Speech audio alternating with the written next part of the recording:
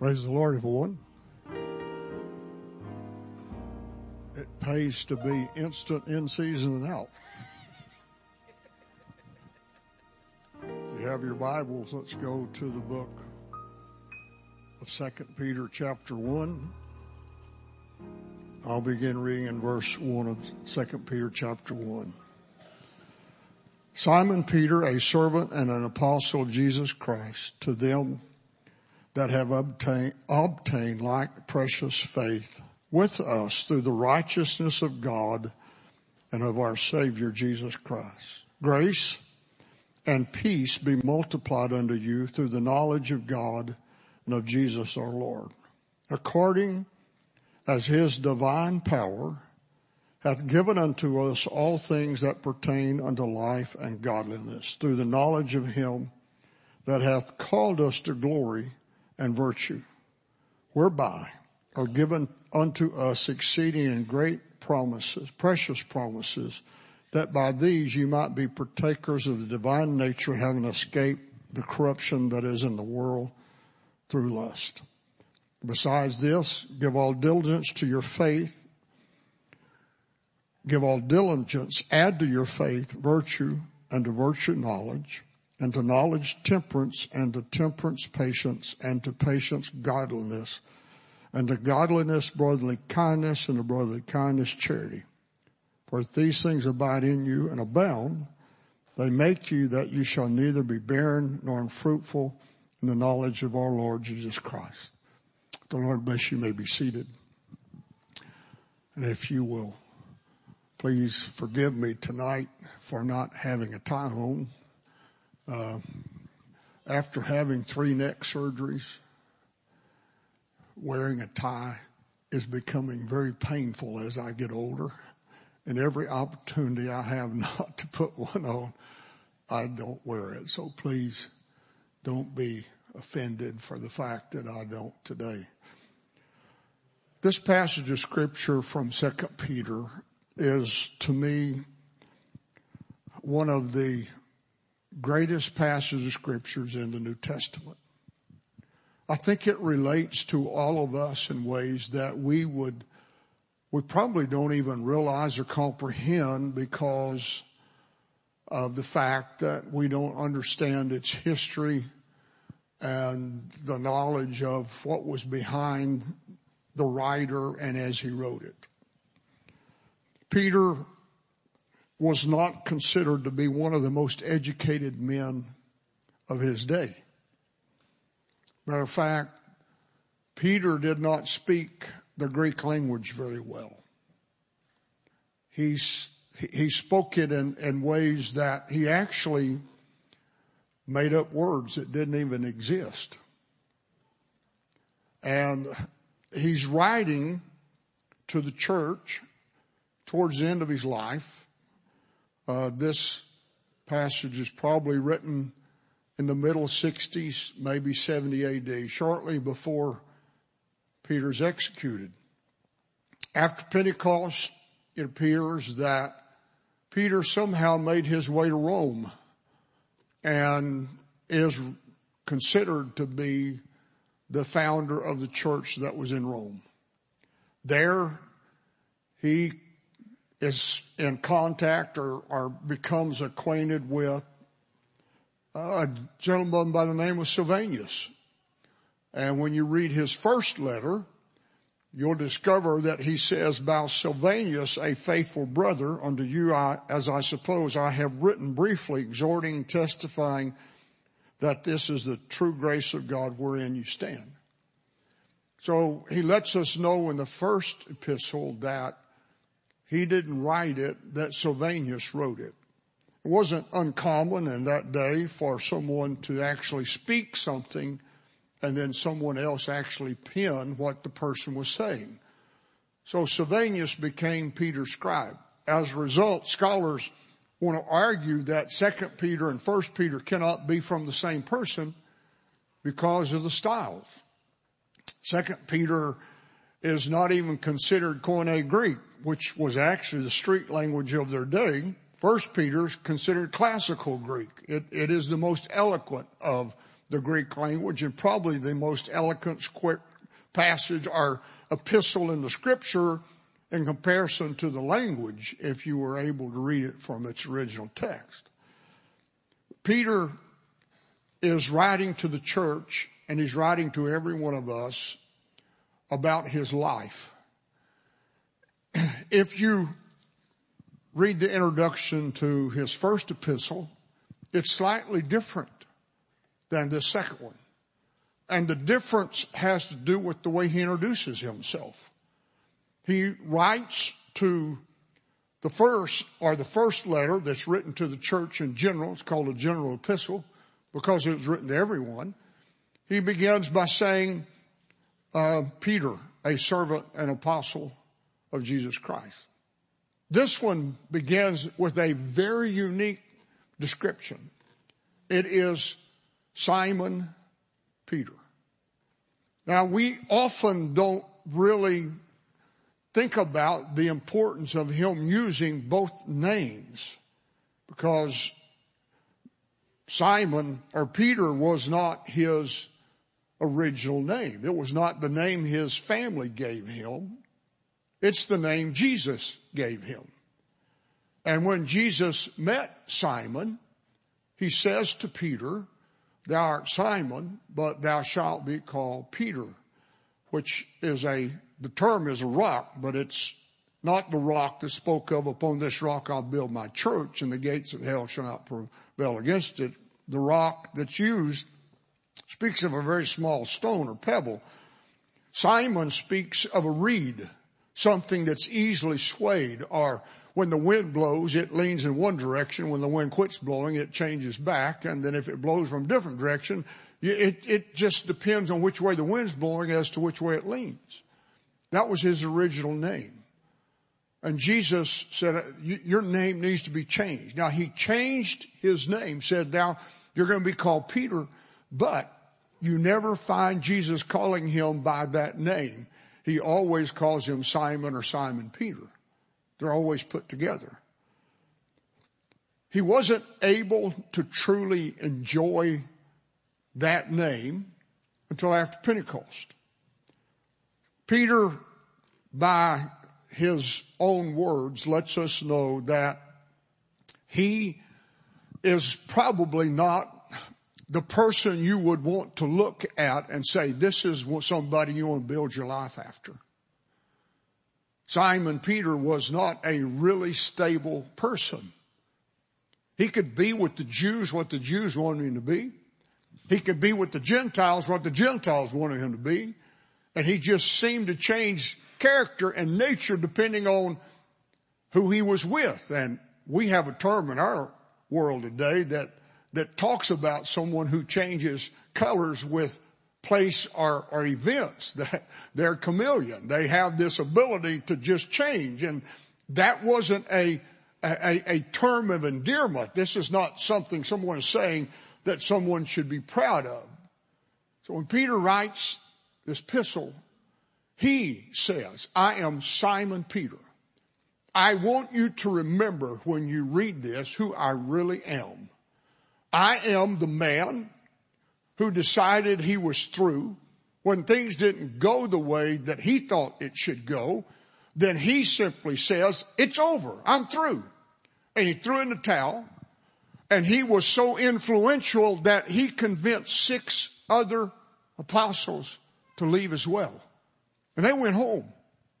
They started their own lifestyle back. They started fishing again because Peter just thought it was over and nothing good is going to come after Jesus being crucified on the cross. So we might as well just give up and go home. And so Peter was probably the first backslider. He went home. And he didn't just go home by himself, but he influenced everybody else or the others to go with him. And Jesus has to go from Jerusalem to Galilee to get them out of the water, off the lake, and back doing what he had called them to do. Because Peter had started leading them in the wrong direction. So when Peter writes this, he said, you need to remember who I am. And if God can change me, and help me, he can change anybody. If my life can become different as a result of this encounter with Jesus Christ, then your life can become just as different as my life has been. Don't put me on a pedestal. Don't make me somebody special, because I'm not anybody special. I'm just Simon Peter. I'm the one who is quick to react. When he declares to the Lord, I'll die for you, I'll go with you to death. And Jesus says to him, no, Peter, you will not do that. Before the cock crows, the rooster crows in the morning, you will have denied me 3 times. And Peter would say, no, Lord, I won't do that. I will stand by you. And then when he shows up and he discovers that he's now in a position that he's got to become what he said, he chickened out. He denied the Lord. So when he writes this letter, he writes it to us, letting us know that this is an important event. You need to pay attention. I'm Simon Peter. I'm not the person that everybody would want to look up to. My life's been up, my life's been down. But listen at Simon Peter. I just want to share with you a couple of things that can make your life better. First of all, he says, I want you to recognize that you have obtained, you have received like precious faith. And the word like precious is a word Peter made up. It's never found anywhere else in the Greek language. What he did was took 2 words from the Greek language and he put them together and made 1 word out of it. The first part of that word is isos, and the second part is time. And what he says to them, because he is not skilled in writing in the Greek language, so he just wants to say something, he don't know how to say it, so he makes his own word up. I want to remind you that we share a like precious faith. Isos literally is defined by measured by the same cup, from the same standard. When you get to God's house and you become part of God's family, he doesn't play favorite. He doesn't have favorites. He doesn't treat one differently than he treats the other. He treats us all with this incredible relationship where we all have the same ability to have the same relationship. It's like pressures, measured by the same cup with the same standard. You know, when you start talking about standards in the world today, standards can change.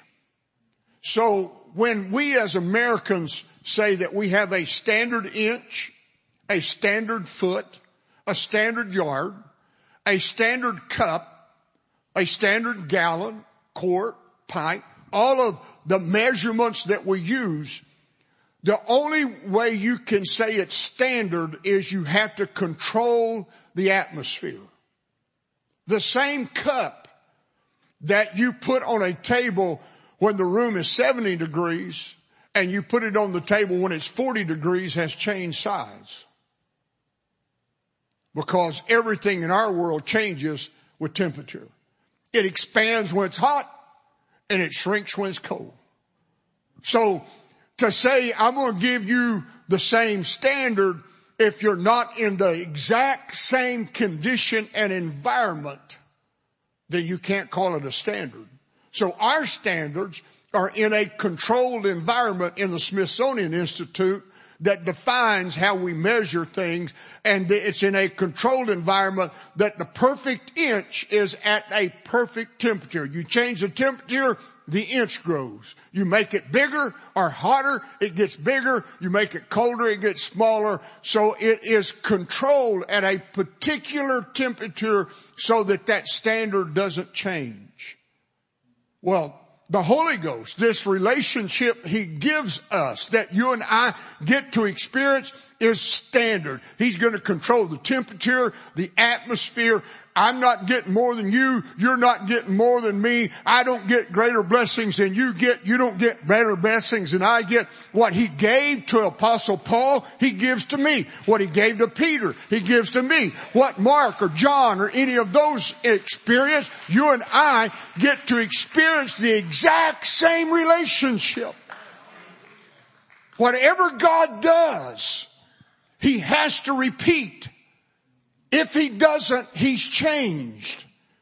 So if God does something one time, if you hear of God blessing someone in a unique way, it can't stay unique because he has to keep doing it or he's changed. So if God can transport a Stephen and put him in a chariot to meet, or beside the road to meet the Ethiopian eunuch on his way home, and recognize he's reading the scripture, that event can't be a one-time event, because if it does, God's changed. And God's standards are measured like precious to all of us. It's measured equally to everyone by the same cup, by the same standard, by the same relationship. We all get to enjoy the exact same experience. Now, we may describe it differently, but the experience is no different. Just because I might say it felt like this, that's just my way of viewing it, but the experience is the same. If God healed, then he's obligated to heal again. If God has delivered, he's obligated to deliver again. Whatever he has done, he's obligated. And Peter's reminding us, I want to remind you that this relationship we have with him is a unique relationship that you can't find anywhere else, because you'll never go anywhere else in life where you're going to be treated the same by everybody. We humans have favorites. My grandkids say I have favorites. I try to argue that I don't. But their perception is I play favorites. But I don't want to play favorites. But I can't help it. Apparently what I do makes people think, or my grandkids think, that one of them that I like better than the other. But I don't see that. But that doesn't happen here. Now, all of us, Brother Kilgore used to do something at church every time he started to preach, or not maybe every time, but most of the time he started the service, he'd start by saying, has God been good to anybody here? Everybody remember that? Then what did he follow that up with? See, he asked that first question, has God been good to anybody here? And most people respond. His second question was, who's he been the best to? And everybody starts saying, yeah, it's me. See, we all think God likes me more than he does you, but the fact is he doesn't. But he doesn't mind me believing that.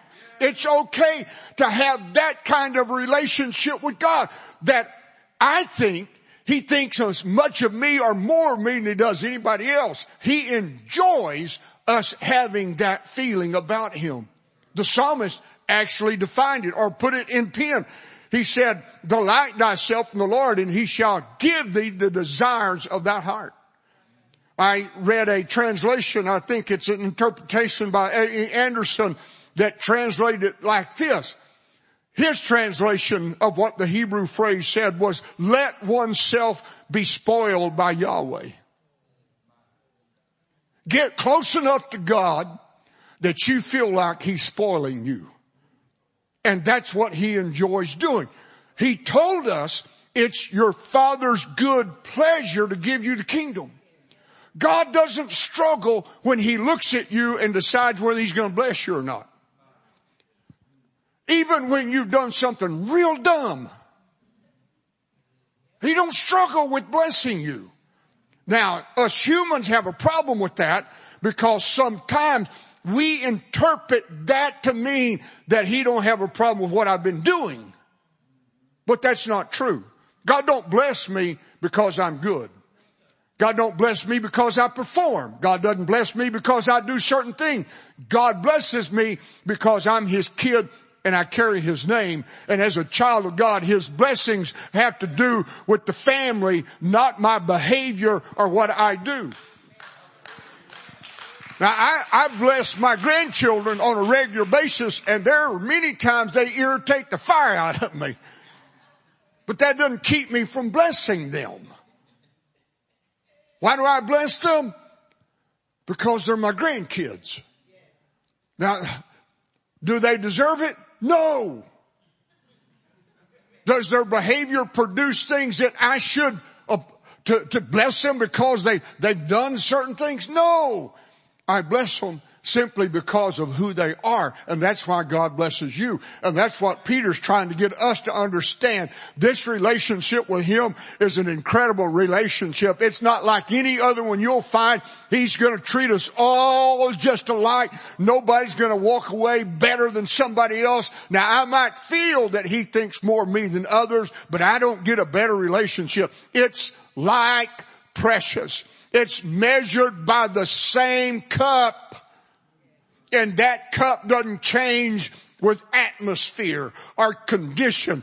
You'll get the same amount poured into your cup. You know, us Pentecostals, we say some things that are, I scratch my head sometimes and wonder, how in the world did we come up, where did that idea come from?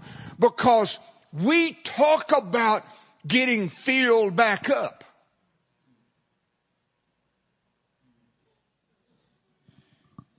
You're going to come to church and get a refilling? When did the Holy Ghost become a liquid?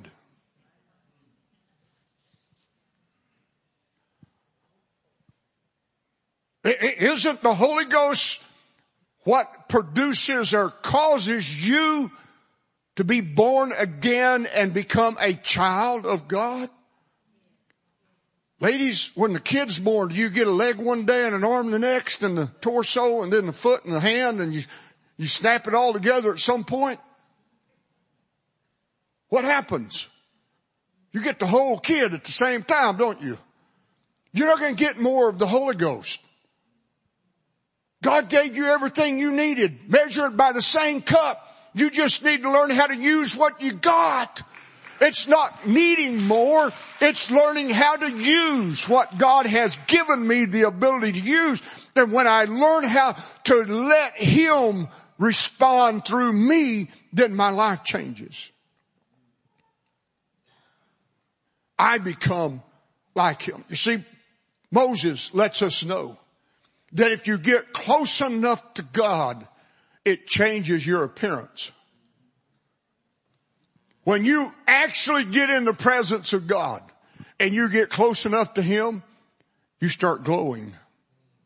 Because Israel had to make Him put a veil on. When you shine too much, just put a veil on because we can't stand the look. You've been too close to God. The closer I get to Him, the more I think like Him and act like Him.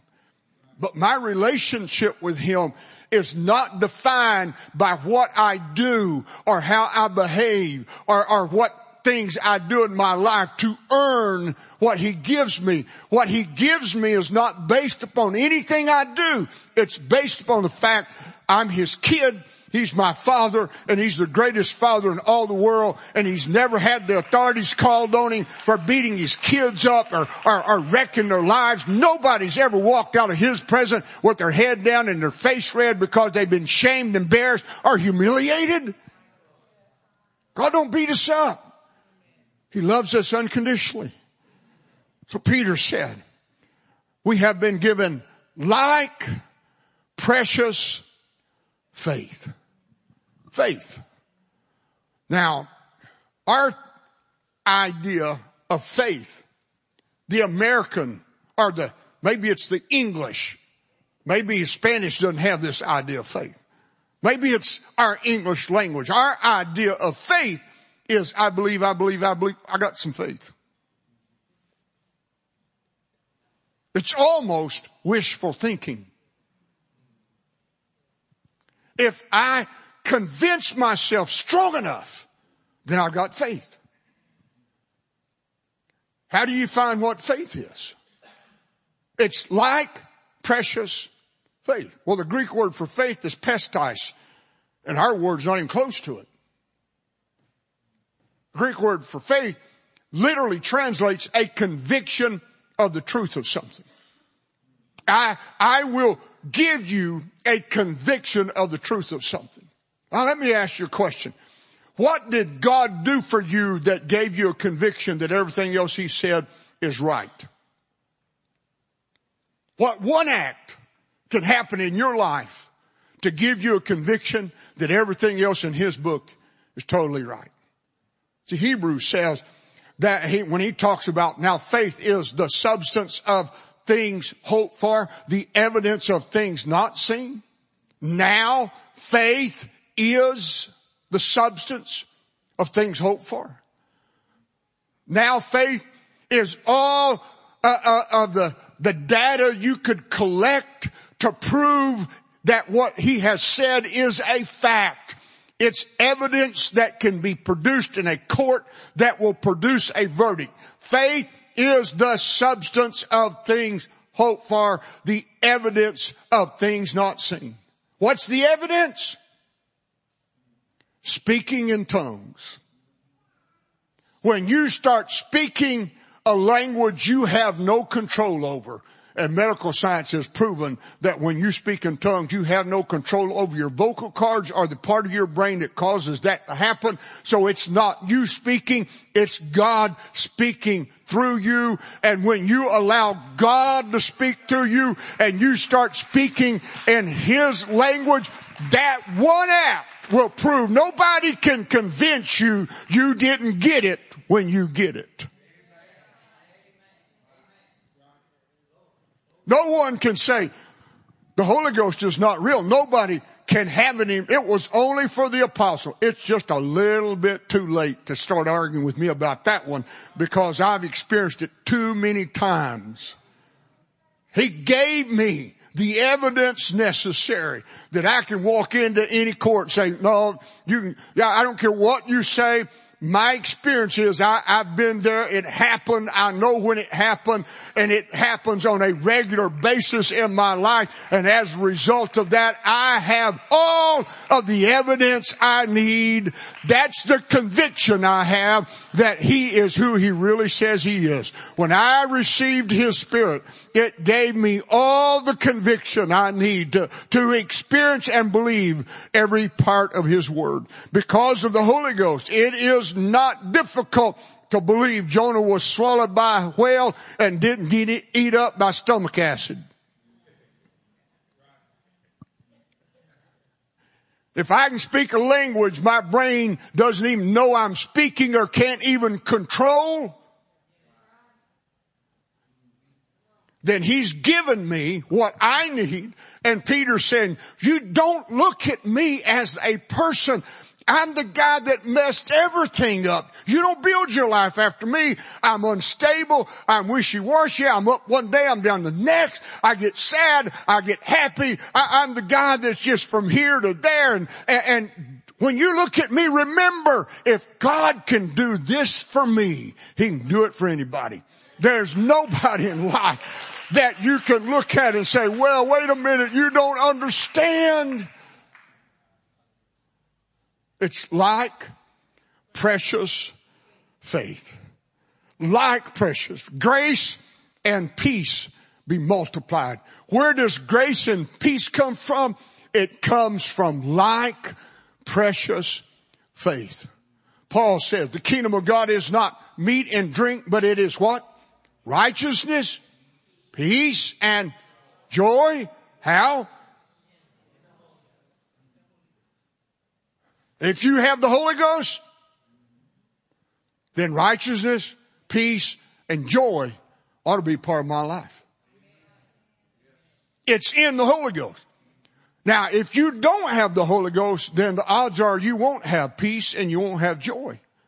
You'll be chasing after happiness, but you'll never discover what joy really is and what it is to understand what joy is really all about. See, joy is not based upon what's happening or what the conditions are. Joy is based upon the fact that I just know who I am. Doesn't matter if it's a good day or a bad day. This is the day the Lord hath made. I will rejoice. It's been raining. Someone asked me to produce some sunshine when I walked in. Why am I not bringing it? I don't have control over the sunshine here, folks. But I can tell you this. It doesn't matter if the sun's shining or if it's raining or if the fog's so thick you can feel it. It doesn't matter. This is the day the Lord hath made. I will rejoice. Why? Because I know in whom I believe and whom I've trusted my life to, and I know that He is able. He is able. He has the authority, the power to keep what I have entrusted into Him. So just let life come. It doesn't matter. It doesn't matter if life throws bad things at me or life causes this kind of chaos. You know, I understand Job real well. I understand how Job's friends showed up. I understand that. One of my good friends who pastors a church not a long way from here, in a hospital room after a bad accident, I hear him. I wake up from 12 hours of being put to sleep and I hear him say, James, your guardian angel wants a reassignment. I understand that. You us humans sometimes forget who we are. It doesn't matter if it's a bad day or junk happens. It's just life. Get your focus off of life and get your focus on who you're connected to. And hey, I'm going to enjoy a new body. Now some of you won't, but I will. This one has high mileage on it. I will enjoy that new body because that's what He's promised. And this relationship I get to enjoy with Him is defined by the fact that we all get to enjoy drinking from the same cup. It's not bigger for me and smaller for you. God's never looked at His kids and said, you need to go on a diet. You just drink too much, you eat too much, you take up God, Mom used to, we'd go sit down at her table. When Mom cooked, she cooked for the whole family whether they were there or not. Now there's about 40 of us at that time that would hang out at Mom's house on Sunday. And you'd drive by there any Sunday and there might be 10 cars parked around the house and there was not enough driveway, so we just parked up on the lawn. I mean, there were cars lined up all the way down both sides across the front in the driveway. And you'd walk in and Mom had the meal prepared and you'd sit down to eat. And when you got through, she would say, do you want anything else? Is there anything else you might like to have? Or could I fix something else that you'd like? That's God. When we come here and enter His presence, He spreads out a table. But we act like maybe I shouldn't say this, but we act like we don't belong to Him. And we bring a sack lunch to a banquet. And you come to an altar and ask God to get rid of your problem. And when you get up, you take them home. You don't leave them in an altar. You just keep dragging them back and forth. Man, the flesh is falling off the bone. All you got's a bag of bones. But we don't think we can exist without the problems. But if you ever discover this relationship you have with Him and who you are and who He is, and that it's like precious, it belongs to all of us equally the same. There's nothing in life that we can't go through. It doesn't matter what life brings. I have the ability to conquer it, to go through it, and become better on the other side. See, the world you and I live in thinks that avoidance is the greatest victory of life. So we're going to make sure our kids never have a disease. So we're going to shoot them up with every kind of inoculation you can give them so to prevent them from having a disease. Because we don't want them having to struggle. The greatest victory in life is not to avoid a battle. The greatest victory in life is to fight it and win. Is to go right through what you're involved in and say, come on, bring it on. And when you get through to the other side, you now have etched in your spiritual being the ability to never be controlled by what you just fought and won.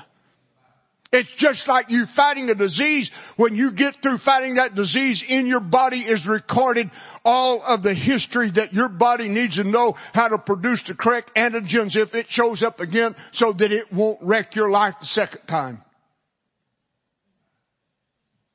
Fighting and winning is what makes us better people. It's overcoming. And I am convinced, folks, that spirituality is not defined by how much you pray or read the Bible or fast or speak in tongues.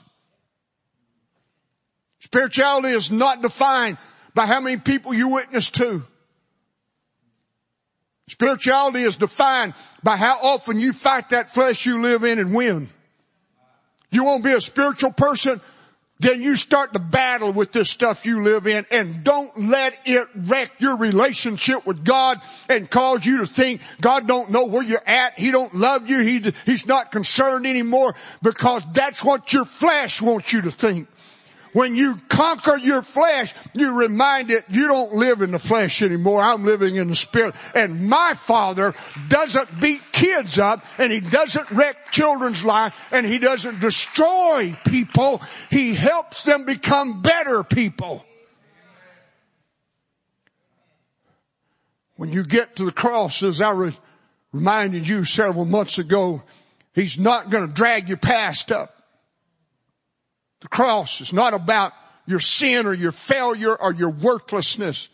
The cross is about how valuable you are to Him and how important you are to Him and what He'll do to change your life and make your life better. So when you get to the cross, you will never be reminded of where you came from or how you got here. When you get to the cross, you're going to be reminded of the vessel of honor He created you to be and where He desires to take you and show you where He can take you if you'll simply let Him take you there.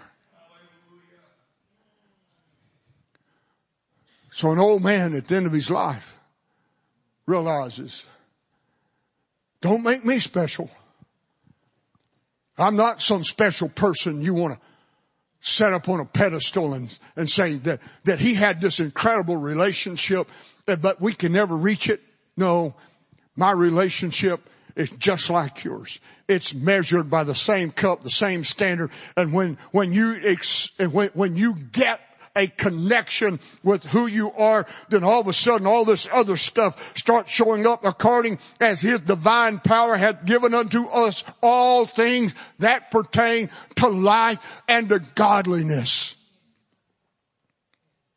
He's given us all things that pertain to life and godliness.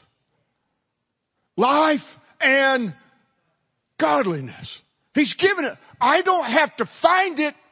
It's part of the package. If I let the Holy Ghost lead, reign, control, then I will start becoming more like Him. Now, I'll have to admit, this battle with flesh is not an easy task. And the older I get, the harder that task is. You do not mellow with age. You don't become a better person the older you get. I am not kinder at 67 than I was at 21. I don't have more patience at 67 than I had at 21. I'm not more long suffering at 67. I'm not the person that I was back then. I would let people, I was kind, compassionate. I wouldn't get in your face. I probably wouldn't say things to you. But my filter shrunk real short. And you do something dumb, I'm going to tell you how dumb it is. So I have to work at keeping this flesh under control.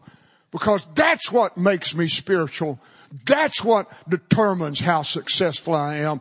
How much of me I've got control by the power that lives inside of me. And we want to look around and say, well, he don't have as big of a struggle with it because God just empowers him. No, Peter said, no. No. I've had more struggles than you've had. I've had more problems you've had. When you look at me, you got to remember, I am Simon Peter. I'm a backslider that influenced 6 other men to backslide. And Jesus had to come and get me. I threw the towel in and said, I quit. It's over. Jesus found me and then rubbed my nose in my failure. Simon, do you love me? Lord, you know I love you. Simon, do you love me? Lord, you know I love you. Simon, 3 times. The last time he didn't ask him to love him. Because at that point in Peter's life, he didn't have the Holy Ghost. And he couldn't become what he could be because he didn't have the regenerating power of God's Spirit living inside of him to give him the ability to become what Jesus knew he would be. So the first time he says, Jesus, you love me, that's agape. Second time he said, Peter, do you love me? Agape. Third time, see, Peter didn't answer, I love you. He didn't say agape. It appears Peter said, okay, I love you.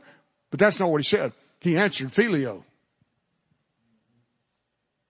Phileo speaks of brotherly kindness or a friendship love. Jesus said, Peter, do you love me? And Peter said, I'm your friend. Peter, do you love me? I'm your friend. Third time, Jesus said, well, Peter, would you just be my friend? And Peter says, thou knowest all. You know I'll do that. I can't say those other things, but I can be your friend. Like precious faith. When you can't love him, he just says, if you'll be a friend for a while, I'll be a friend. I'll get down to your level. You don't have to come up to mine. I'll get down to where your level is. And when you let me become your friend, I can take you places that you've never been before. Why? Because it's like precious faith. It belongs equally to several people. We all get to enjoy the exact same relationship. All of us measured by the same cup, the same standard. No little I's or big I's, little U's. No people on pedestals. No one who gets more than others. We can all enjoy it. But let me tell you, you will never enjoy one promise or one blessing of God that you don't know. So what you don't know about, you can never enjoy. But if you'll get your nose in the book and you'll find out what the blessings and promises are, every promise in the book is mine. That's the song we used to sing. Every chapter, every verse, every line.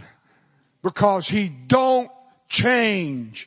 He treats us all exactly the same. So when you read about me and think about me, think about who you really are talking about. I'm just the guy who really messed it up bad. I told Jesus I'd die for him and tried to cut the head off of the man who showed up. He pulled his sword out, swung out the priest's guard and took his ear off. Notice what Jesus did. By the way, Peter was left-handed. So if he took the right ear off of a man swinging left-handed, he was trying to take his head off, not his ear. If that man hadn't moved his head, Peter would have took his head off. Because He moved. He just got his ear and it fell on the ground. What did Jesus do? He picked that ear up and he put it back on and he healed the man. Why? Because the man needed healing? No. It had nothing to do with the man. It was to prevent Peter from ever being charged with trying to kill somebody. He destroyed the evidence that could ever been taken to a court of law that would have convicted Peter of attempted murder because he tried to cut his head off.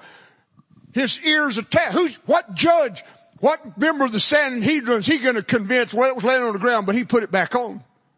Where's the scar? There's not one. Well, how, you're telling me he destroyed all evidence so that nobody he could never be prosecuted. If he did that for him, how many times has he prevented you from being destroyed by the world that's around you? In the middle of your failure and your mistakes, in the middle of the things you've done that could have wrecked your life, he's prevented you. He's destroyed every ounce of evidence against you so that your enemy could never destroy you for whatever you've done. It's like precious. Like precious faith. Like precious. God didn't just give you enough to get by. He gave you everything you need to walk through life as victorious as you want to walk, to become whatever you want to become if you simply choose to do it. Like precious faith. Please stand. Would anybody here tonight like to worship Him and respond to that like precious faith? What an incredible Savior. Gracious Father, we worship you tonight, Jesus.